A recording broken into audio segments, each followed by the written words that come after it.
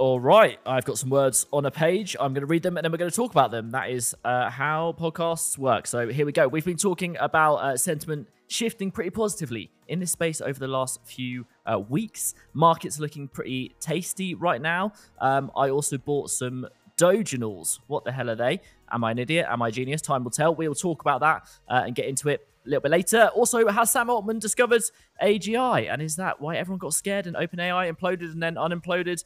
Is AI playing mind tricks on us? Does AI have a mind? I think I'm losing mine. We will briefly recap the chaos, but also there's some, as there always is, some new interesting developments that I think are relevant to everyone. So we will dive into particularly the updates with AI video. Runway is now churning out 24/7 AI TV. What does this mean? If you are in the media content business space, it's all getting pretty spicy. Also think there's no coincidence that we are beginning to see virtual characters really make an impact, especially in the UK and the US. Now, off the back of that, we've talked about that before, but I think it's time to revisit it briefly again and why that might be useful to you. Roblox hits 70 million daily active users. Lego looks like it's coming to Fortnite as well. There is lots to get into on this episode. Robin is here as well. Shall we start with the AI chaos? Yeah, let's just start with calling you an idiot. Okay. I mean, because basically the rest of the show is just going to be me calling you. No, I will not do that because I'll prove my case. I'll prove my case with Dogenals. To be quite honest, I think he's probably right. Also, we should clarify because when you say this space, what you are talking about is the Web3 bit of this space, because as I'm seeing it, I don't think the metaverse as a concept is really reinflated yet, but crypto definitely has, and there's no doubt that a lot of people conflate the metaverse with Web3, rightly or wrongly, and so it should catch an updraft alongside that as well. Maybe we'll see. True, good point. Yeah, for sure. Yes, it's all part of the bigger picture, isn't it? But yeah, crypto tends to lead everything before the rest of it, doesn't it? So we all know what happened with Sam Altman to a degree this week. We don't want to spend loads of time on it. It's been covered in depth. But there is a tweet that went around from Rowan Chung, who I like in the notes you've written one of those AI guys. It's like, well, to be fair to him, he writes lots of crazy stuff, but he does write a lot of stuff. But it's a fair point though, because like your feed as mine is, I'm sure, is the same. You've got like this is like Bilawal Sidhu, and there's like Joseph Aikenstam and Rowan Chain. All of these guys, their tweet threads all sound exactly the same because they didn't write them. They're all using AI to write them, and they all sound exactly the same. So when you say one of those AI guys, it's not one of those AI girls. It's always guys, and they all have a newsletter. Oh, God, yeah. Anyway, yes. Yeah, there's some good stuff. So, I mean, he posted a good thread on this. According to a report by Reuters, OpenAI's secret breakthrough called Q-Star, I think. Yes, Q-Star participated the ousting of Sam Altman. Ahead of Sam's firing, researchers sent the board a letter warning of a new AI discovery that could threaten humanity. Nice. A day before Sam was fired. I mean, listen, before we go any further, like, there's been a lot of efforts to decomputerize these AI chatbots by giving them friendly, kind of cool names like Claude and like, Bard, because Shakespeare was a bard, and it's like, oh, I'm really cool and creative, yeah. Like, if you're gonna write a sci-fi film about an AI that's going to take over humanity and destroy the world, Q-Star would be quite a good name for it. Like, yeah, I'm going to make it sound really threatening and weird. It's Q-Star. There is a character in Star Trek called Q. He's like this omnipotent deity whose single sort of purpose in life is to camply throw jabs at Picard and make him really irritated. It's just like, I can't get past this. It's just like, oh gosh, Q-Star. I mean, what are they thinking? Every part of their mission just goes against. Anyway, that's just my little rant about OpenAI. There's so many things that we could throw jabs at, but I'll let you finish. Sorry, I keep interrupting. No, it's fine. It was such a mad sort of 72 hours, wasn't it? Before we at all talk about AGI, it might be useful to just say what people think it is, but nobody really knows because it's kind of theoretical. But here's the definition. It's probably just useful.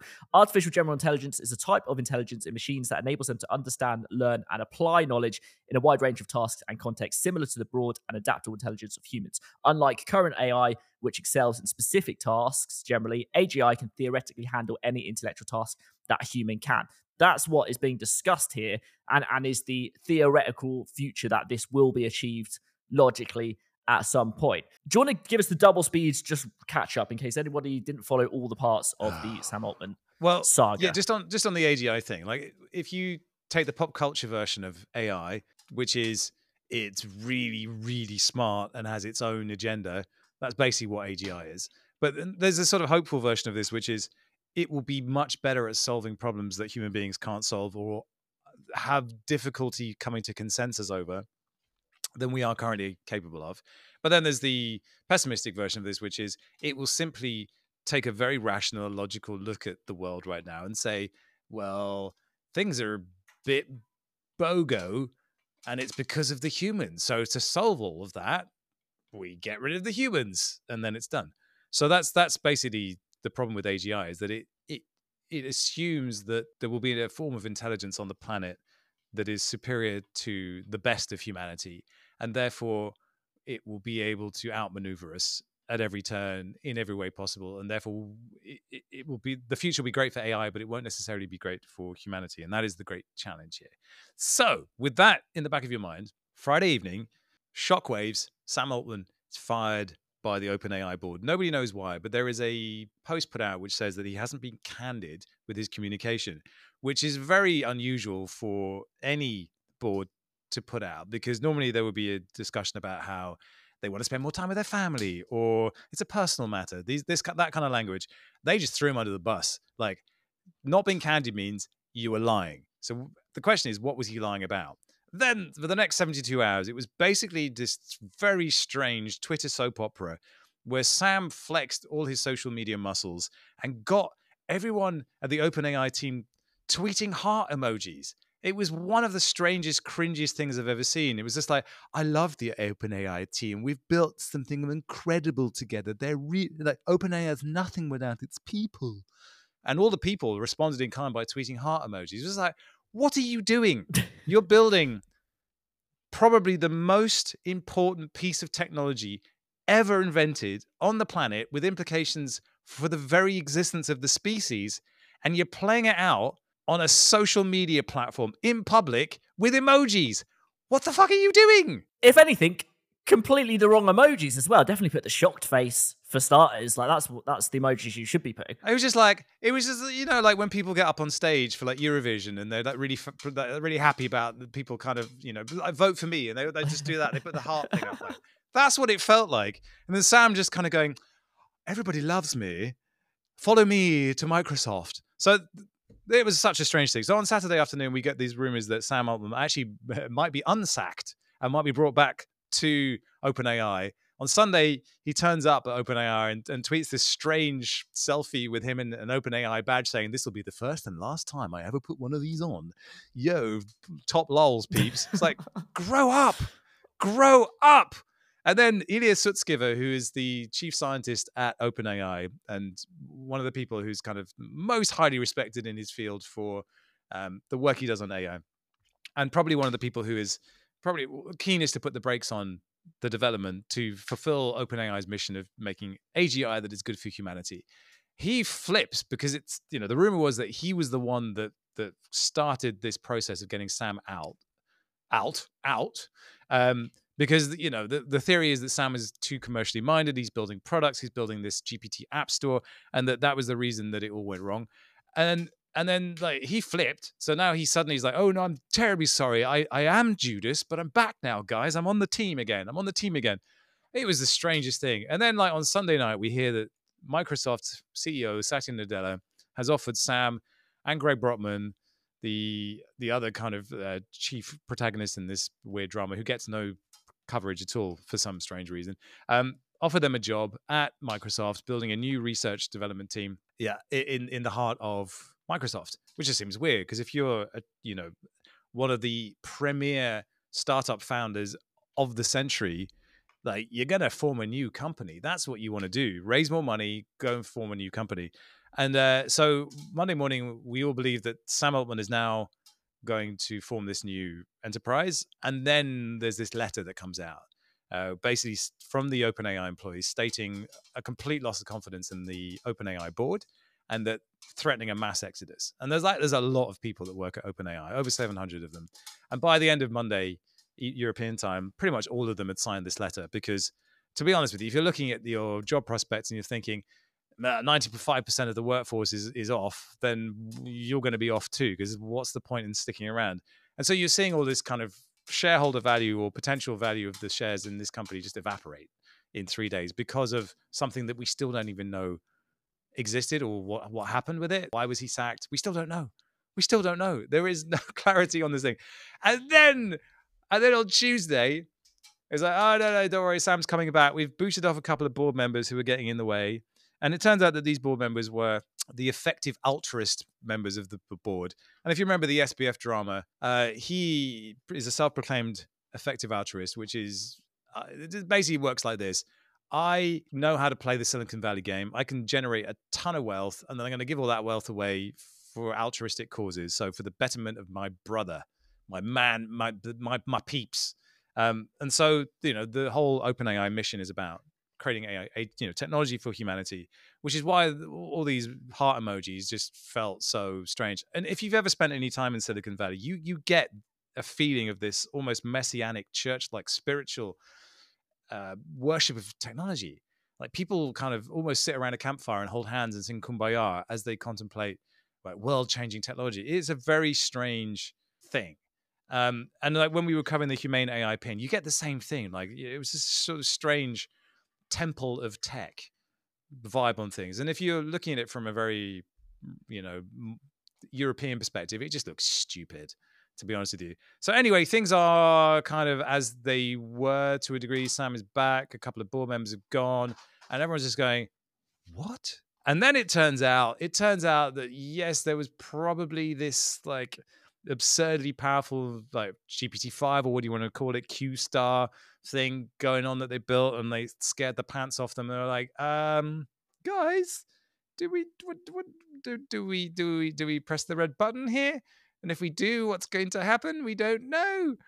But there must have been like, that they must have, that is a panic reaction, clearly, wasn't it? Clearly there is something weird and nobody knows exactly what that is, and it could be anything, and the rumors start flying and whatever. But it was really odd, wasn't it? The whole thing. But look, there are some facts here, which is that Sam Altman left Y Combinator and nobody really knows why.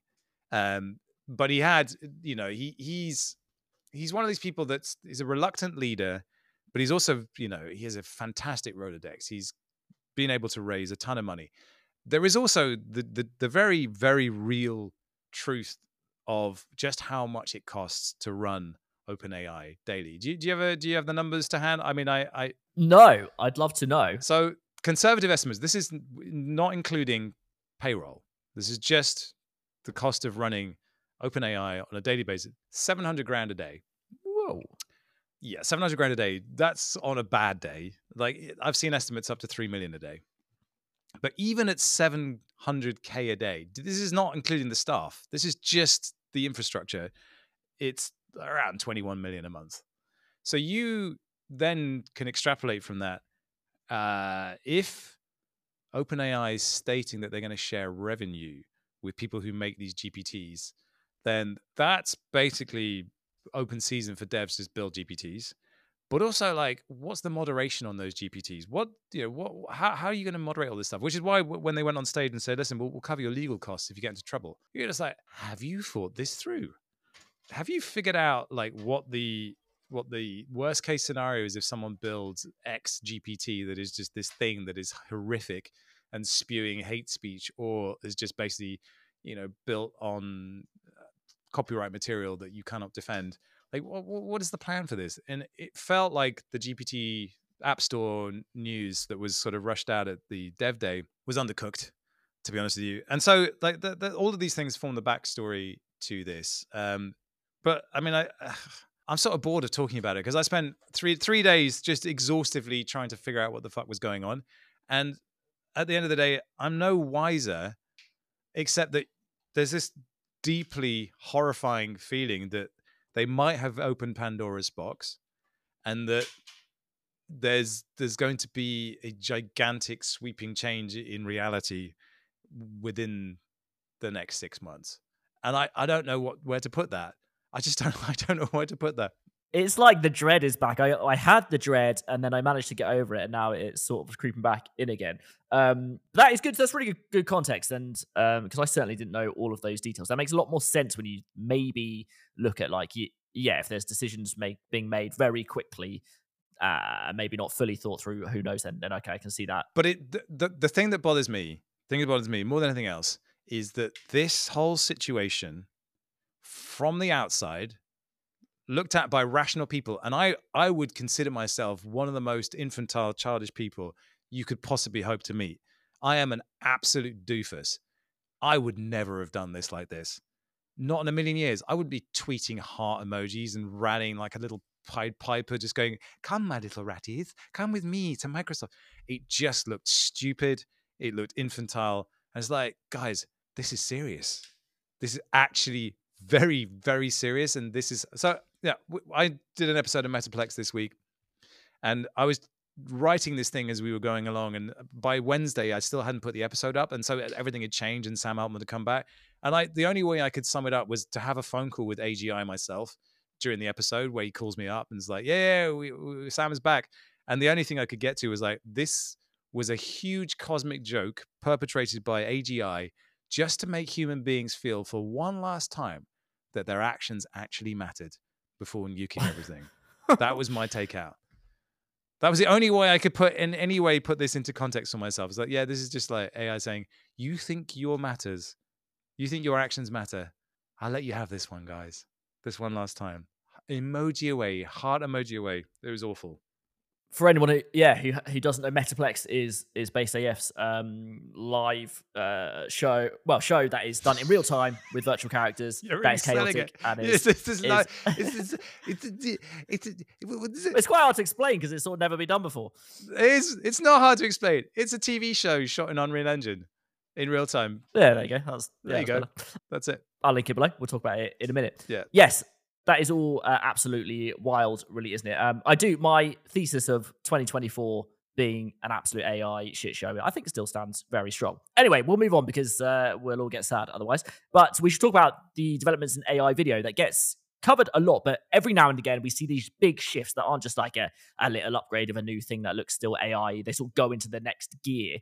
And that's happened with Runway Gen 2, which is one of the leading kind of AI video tools that you can go and visit online, and you can start playing with stuff. You can prompt videos and do various other things with them. They have just gone up such a gear where there's some really incredible, very realistic videos being made. You can see that we are not far away from that moment. Particularly mad as well. There's the sort of the realism side of stuff. There's also a video which I'll link below from a company called Pika Labs, who made like a kind of Disney Pixar trailer, and it is pretty much perfect. Like if you saw that and just saw it on TV, you think it'd been made by Pixar. I enjoyed your tweet, Robin, which was along the lines of I'm out, show me where the glue factory is, because it's just like insane, isn't it?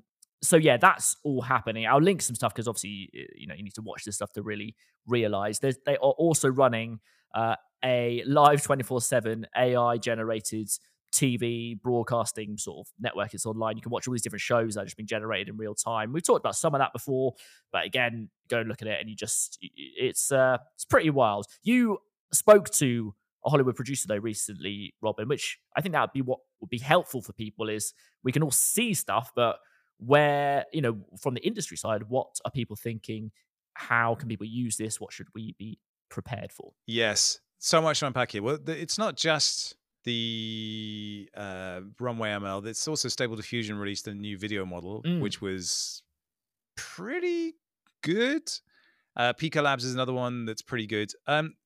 Listen, these tools are fascinating, and they really kind of serve casual content creators who test them out and try things.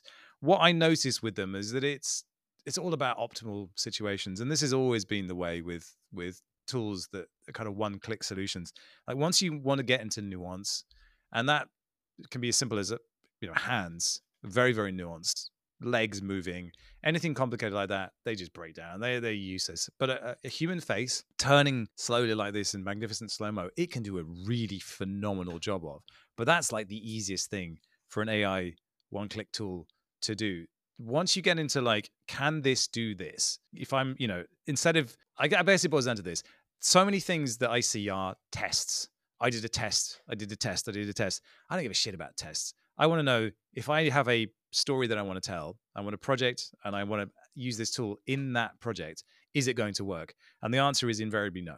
I had a chat with a man called Roy Price, who set up Amazon Video, about specifically this, because we were talking about wanting to create animated content at next to real-time speed and how we could do that, because there's CoComelon that's blown up as like one of the biggest IP properties in the world, and so obviously people are looking at this thinking, how do we do animation and animated content in a fraction of the time that we normally can? And obviously everyone's looking at AI. All of the people that I know who actually work in real production have looked at these things and go, yeah, it's not ready yet. It's not ready. It's not even close to being ready yet. And I'll tell you the other thing that nobody ever talks about. And that if you run a studio like I do, this is very, very important. It's like, how much does it cost? Really? How much does it actually cost? Because you'll see like, okay, introductory offer you can do, and then you hit the buffers. Like, oh, you can do 2 seconds. I don't want to do 2 seconds. I need to do like 20 minutes. Like, how much is that going to cost me? And then you get into credits. So you get these credit systems. It's like, nah. And then you get like subscriptions. So what is a subscription? Oh, it's going to be $24 a month. And I'm like, well, I already pay for Adobe Creative Cloud. Why would I do this? And Adobe has Firefly and it has all these AI tools built in. I'm not using yours because I don't trust it. And it's a shitty product. And I'm like, you want me to be a beta tester paying $24 a month? No. I'm not doing that. The pricing structures are really tough. I do talk to specifically motion capture AI companies about this kind of, and like looking at pricing models. Like, it makes no sense to do a pricing model over the course of a month. It's much better to do one over the course of a year, because then at least over the course of that year, you'll ebb and flow in terms of your usage, but you'll actually get much more out of the tools. So anyone that isn't offering like a 12-month thing seems a bit ridiculous anyway. So what basically, my conversation with Roy is just like, they're fascinating, but they only really serve AI-focused content creators because it gives them something to talk about, and then they can move on to the next tool. Actually, in production, nah. Yeah, that's nowhere near. It's a good roundup, isn't it? And we'll see how it develops. But I think that's very accurate. But there's just one other thing on you talking about that Pixar thing. So I looked at it and it's okay. Visually, it's pretty great, right? That it can also get a lot better. But what you don't realize is that Pixar themselves is one of the most progressive and groundbreaking and innovative technology companies, far beyond just being an animation studio. Like, what they've built, and they are all over AI and have been for a very long time. So all the simulations that they run to do like water or hair or fire, like they did in the Elemental film, like all of that stuff is all like high end, like groundbreaking, innovative AI and machine learning, all these kind of things. So if anyone understands the implications of AI for animation, it's Pixar.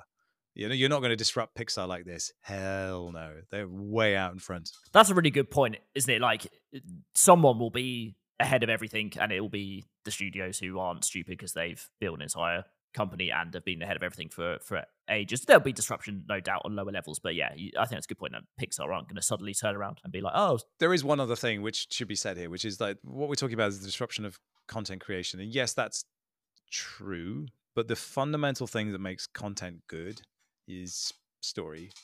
And at the moment, AI can't do story very well. It's generic and mediocre. And what you want is for story to be creative and different and to break new ground. And AI, I don't know if I see it as having that skill set yet, because it's fundamentally built on things that already exist. And so it tends to kind of move towards the mediocre. That's my experience of it. Every time I try and use it, I've been trying to use Bing to help me write summaries of scripts and figure stuff out. It's I just don't like the output. And like, it doesn't matter how many times I try and prompt or reprompt everything else, I just don't like the output. It just doesn't reflect how I want to express myself. So yeah, it continues.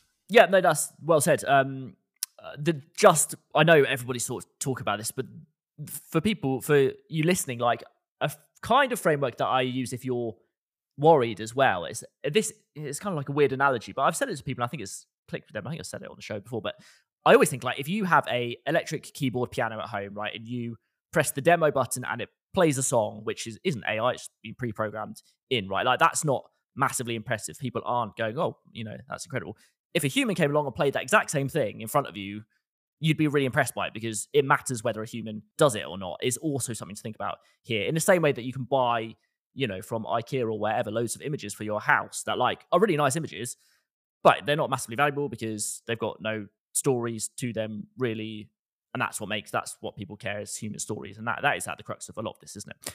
Moving on, also, I think we mentioned virtual characters. We're also going to talk about a bit of a market overview in a second as well. But because we're seeing loads of this generative video stuff, I don't think it's a coincidence that virtual characters and 3D creations, like Metaplex and like influencers like Teflon Sega, who have really blown up recently. This has been a trend that we've seen particularly in Asia, and it's beginning to come over to the UK. We've mentioned it before, but it's starting to kind of gather speed. And I think that is because it's new and different.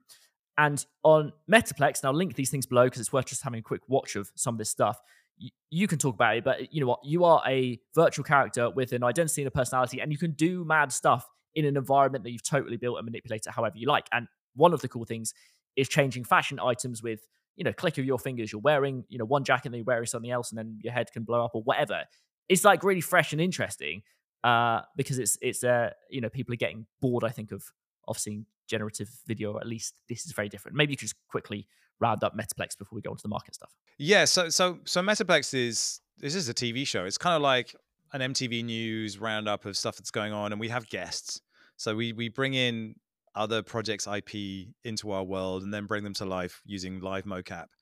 And I guess what I was trying to do was basically just MTV News or TRL, but just in a game engine, and see if I could, and see how that would work. So there's a truth you run up against, which is if you just make content that you could just as easily make in the real world, there's no point doing it virtually. It'll just break you because it's too difficult. And even using VROID Studio or any of these other things, like that's cool, but I think where you have to really set your brain at is like, what can a virtual world or a game engine give me that real world production can't give me, and how can we make that the star of the show? So with our particular show, what we realized is that bringing in other projects' IP was a great way of showcasing these other projects, tapping into their audience, but also showcasing what we do. It keeps the show fresh because it means that we're borrowing the story language of those projects and using it to express ourselves, which is really fun because it kind of brings in a new dynamic into the studio with us.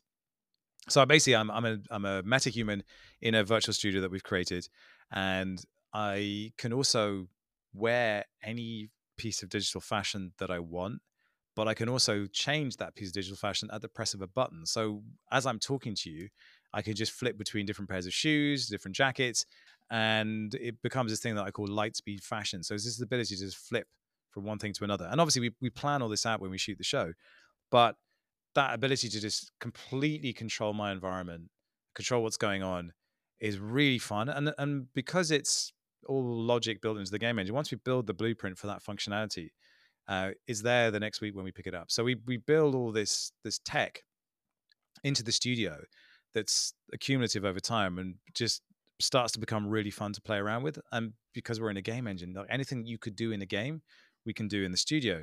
But that studio doesn't have to be our studio. It can also be anything else that's built in Unreal, which allows me to travel anywhere, be anywhere, and be this kind of roving reporter or vlogger that can go anywhere. The key thing for us, which has been the North Star throughout, is that rather than chasing after the super high resolution rendered version that we know Unreal is capable of, we only record what's getting output by the volume live. So that basically means that we shoot it like live action. And that's something that people have a hard time wrapping their heads around. So we made the distinction between live and real time. So real time will give you like a pretty good result, all the lighting you can see in real time and all these kind of things, and you can get a really good feel for what the show, what the environment will look like. But when you render, it'll do many, many more calculations to give you a much kind of higher definition result. We don't go there. We don't do any animation. We don't do any cleanup. What you see is what you get. And because of that, it means that we're not worried about perfection. We're worried about entertainment. So if it's entertaining in the moment, or there's a mistake, or then the mocap goes wrong, we just roll with it. And those little mistakes make it more human. We also show people what it's like behind, the scenes, where you see us dancing around, you see these characters, and then we break that and show you what we look like in the studio doing it, and people would love it. And so it's just about being really lightweight with how we shoot things, and using reality TV as the guide here, rather than Hollywood cinematic animation. It's like, what does reality look like? What does cheap TV look like in these environments? And it is so fun. Oh my gosh, it's so fun. Yeah, it's very fun to watch. I will link it obviously, and it's worth checking it out. Even just watch a minute or so of it. You get the idea that what you can do is endless. Like you need one physical room, and you can be anywhere in the world wearing anything, being any character. It's pretty cool. So yeah, excited to see more of that come through. Let's talk about the markets. I think it's useful just to look at what's happening now. Obviously, none of this is financial advice. Do your own research. We might be wrong, but and this isn't, it's not a trading show, obviously, but it like to look at bigger trends, because all of this fits into a wider world, and it's no coincidence that kind of hype and things build, and stuff gets built, and money gets raised in certain cycles. So, this week we saw CZ, CEO of Binance, plead guilty to money laundering violations. The Justice Department said it was requiring Binance, the largest crypto exchange in the world, to pay $4.3 billion in penalties and forfeitures. We won't go into that, but it feels like the final piece of the sort of clear up of regulation. These companies were building, tech first, rightly or wrongly. It's nuanced in various ways. We've got a Bitcoin ETF almost certainly coming. The space needs to be cleaned up before that happens. We've also got an election year next year. The wider stock markets, yes, there may be a recession of sorts. Probably that will lead to some sort of money printing to, make sure the markets don't fail if that happens at all. Crypto and these markets generally tend to lead that and price that in 6 months, 9 months ahead of time. And that, I think, is what we're seeing at the moment, as kind of the crypto market and this space has been on a tear really over the last few weeks. So yeah, interesting just to observe that. You mentioned about the kind of risk rewards at the moment. Holy crap. I hadn't looked at the markets for some time, because, to be honest with you, it used to be my job to look at this stuff, to track DeFi, to track the general market sentiment. And I at a certain point, it's just not fun anymore. But the 2022 low of like 16,000 or 700 or so in Bitcoin to where we are now, which is over double that, is, yeah, that's quite a run.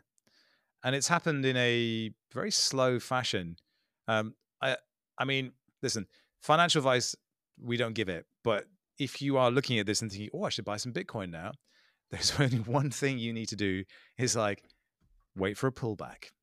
Just wait for a pullback, because Bitcoin and crypto markets always give you more opportunities than you think they're going to give you. And given that the halving hasn't happened yet, the big action, and you can go and look at the charts here, the big action happens after the halving. So you're not slow, late. It's not game over. There is time to play a Bitcoin bull market. So that's the only thing I will say. Just wait for a pullback. Typically, that is true. Obviously, we've no idea what's going to play out this time exactly. But you mentioned an interesting point there. Just if you look at the risk reward now, based on what we've seen previously, like, okay, the Bitcoin lows were 16K, something like that. Outside of a major black swan event, something we don't see coming, what is your risk here? Is maybe 40-50% down. What is the upsides with Bitcoin and some of the more riskier but higher risk reward plays as well? That's up to you. It's not for us to say, but it's interesting to observe, isn't it, at this point in the market? Yeah. So some of the major things that people were kind of sitting on, thinking, does this blow up and then kill crypto? And so there's quite a few of them have now been ticked off on our Bitcoin bingo card. FTX blowing up, Terra blowing up, Binance regulatory endgame there. I mean, Binance is an interesting one, because CZ seemed to be the Teflon Don of crypto, basically. It's too smart, was very good at playing regulatory arbitrage, and has now basically done the deal. So the deal is done. and that goes away. What else could possibly happen? Ripple settled with the SEC. Actually, they won the case against the SEC, which was massive because Ripple has always had a cloud over it. There are a few others. Tether. If Tether fails, or Tether goes belly up, that's bad. Or if USDC goes belly up, that would be awful. There is so much value locked up in those two stable coins. But beyond that, I think generally there has been, unlike 2017, there has been a new narrative. Sorry, unlike 2021, there wasn't a new narrative around Bitcoin in 2021, which was unusual because in 2017, I can't do my dates. 1917, we're in the middle of a war back then. There's no Bitcoin then. No, 2017, Bitcoin was all about the Lightning Network. It was all about SegWit, all these things that just feel hilariously old-fashioned now. But there was a huge amount of interest around that, which propelled any network that was built on the same basic kind of principles, like Litecoin, oh gosh, there were so many of them. But there wasn't a big narrative around Bitcoin in 2021. But now there is, because we have NFTs on Bitcoin called ordinals, and they might just be the most important new thing to come to Bitcoin in about 8 years. It's very strange. I wasn't seeing that one coming. And you've now been buying Doginals, and Doge is built on the same. It's basically a fork of Bitcoin. So now you're buying the Dogecoin version of that. And if history's proven anything, it's like, don't bet against Doge. It's too strong. Well, exactly. I mean, this is clearly ridiculous. On Dogecoin, Doge is a meme coin. We know fundamentally they have no value really, but as money flows in and sort of in the state it's in now, crypto markets all respond to kind of wider liquidity in the bigger markets, right? It's all connected. It's not a conversation for now, but Bitcoin leads, and then as money comes back in, this tends to be what happens is people are like, oh, I've made money, I'm going to go further out on the risk curve and go and buy some other stuff that is riskier and might get more returns, or you might lose it all, right? I looked at Doginals, which is ordinals, NFTs on Doge, and like meme tokens on Doge as well. The fundamentals there are kind of ridiculous, but you can sometimes be like, okay, this is basically sort of shitcoins squared. If stuff goes crazy again, if Elon starts tweeting about Doge or makes X a payments platform and all this stuff, that's my thoughts behind it. I do not recommend you do the same, but it's just interesting to see, like, okay, it's human nature is how these things play out. But yeah, I'm looking at it and it's kind of mad. But we will do an episode. Well, first things, we've got the co-founder of Tether on the show next week. We talk a lot about blockchain gaming stuff as well. We will dive into some major themes that emerge, off the back of markets picking up. That's when we see stuff come through. Blockchain gaming really feels like it is the beginning of one of those. Real world assets people are talking about as well, the ability to tokenize a physical thing, trade it before you claim the physical thing. I thought it was interesting to just take stock at the moment. Anyway, let's wrap up with a couple of quick stories to finish. Roblox recently hit 70 million daily active users, which is quite mad when you think about it, isn't it? Not necessarily unique users, it should be said, but 70 million daily active users is a huge number. That's a lot. Yeah. That's a lot. I mean, Fortnite's 70 million monthly. There is no doubt. There's no doubt that the general consensus is that Roblox, Minecraft, potentially Zepeto, potentially Fortnite, but like Minecraft or Roblox. I don't even know what the Minecraft daily active users is, but it's absolutely monstrous. And I can understand why, because it's great. I love Minecraft. I wasn't expecting to, but like, after spending 50 hours playing it, it's awesome. We should compare, actually, the game you brought up last week, which is Pixels, which when we spoke had just gone past 100,000 daily active users, which just seems laughable compared to Roblox. It's gone past 150,000 now, and it's doing really well. I had a little play of it, and I understood your enthusiasm for it. It's all about the difficult second album with that game.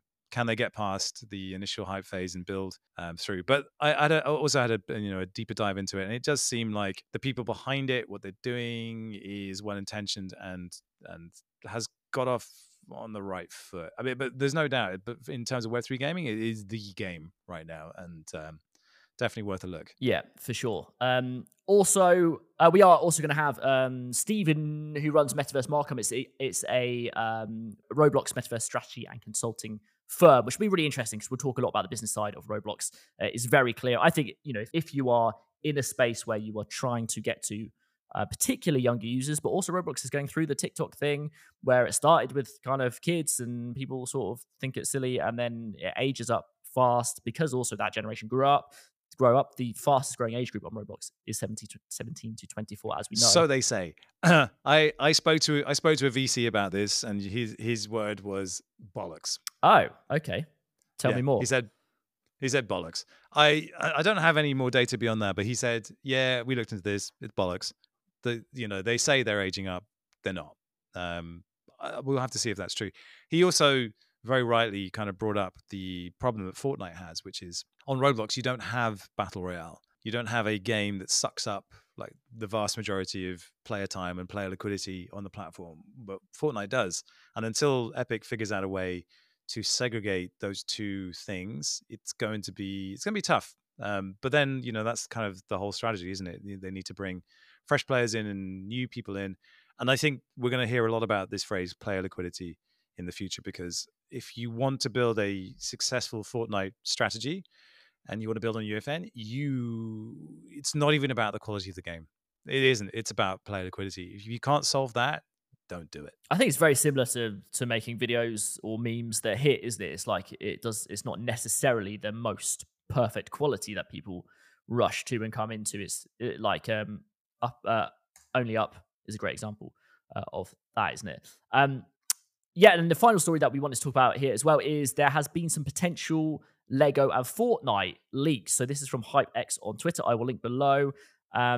Supposedly, there is a release date of December the 7th of now where you play as an actual Lego character. There's lots of items to collect there. You can also mine and build stuff.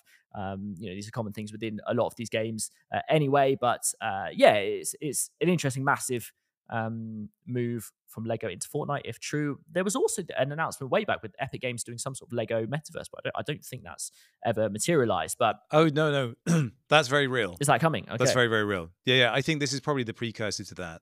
It's them playtesting the mechanics. But yeah, this I need to kind of figure out what this is, because it whether it's a standalone map or whether it's going to be part of Battle Royale. I doubt it's part of Battle Royale, but it's definitely. I think it's going to be a big thing for Fortnite. What's weird is that there is an M&M event coming on the 2nd of December as part of the Chapter 4 finale. So Chapter 4 has been OG Fortnite and has been a rip-roaring success for the platform. If you were building Fortnite creative, good luck. I often compare it to Bitcoin, actually, because when Bitcoin goes on a tear upwards, it just destroys altcoins. If you're a Fortnite creator, it's basically if Battle Royale is popular, you're not going to get any players. So it's when Battle Royale sort of goes into a lull. You see, that's the problem with the platform at the moment. It's the same players being kind of circulated around these different experiences. But it's just funny that you've got Eminem, who's not known for being particularly kid-friendly, yeah, to be honest. A little bit PG-13. And then you got Lego on the other side. It's like, Fortnite's nuts. Yeah. Epic is nuts. I tell you why Epic is so nuts, because it's still a private company and Tim Sweeney's still the boss. It's the whole like you can't get rid of Zuck. They try to vote him out every year and he's just like, no, I've got super votes. You can't get rid of me. Tim Sweeney's just like, I'm going to get into a lawsuit with every major technology company in history, one by one. Because I can. It's a soap opera. I can't wait for Unreal Fest next year. It's going to be hilarious. Yeah, wild stuff. The numbers pretty crazy. But but genuinely, I'm excited for Fortnite Lego. I think it's going to be really fun. And the other thing that probably, I don't know if you knew this, but like all those Lego animated series, there's tons of them. Like Ninjago and all these kind of things. They've all moved, and they're hilarious. They're genuinely, I find them really funny. Like the Lego Movie and Lego Batman and all that stuff. Yeah. Well, those are the TV. Yeah, but they've all moved to Unreal. They've all gone into Unreal now. Ah, interesting. From whatever it was that they were using, and I suspect one of the main reasons they've done so is so they can simply port all of those assets into game experiences like that. Ah, yes. That is the trend. So that's all I'm going. There was a big presentation at Unreal Fest about that, and it's like that's pretty major. That's pretty major. Like if you're a kid and you love that world, you love that universe, and then you can go through and do all that stuff, and they can gate it behind the right player ratings. I've long thought that the Lego connection for Fortnite it's like a major boost. It's a major boost point for that platform. Unfortunately, it will probably pull a lot more players away from other creative. So for us that are building these experiences, like, we need to figure out our own discovery and build pools of liquidity for different types of games that aren't pulling from that. But anyway, that's the game you play. Yeah, pretty interesting stuff. I think that's pretty much the pod. We're just going to leave you with a song from the crypto bubble.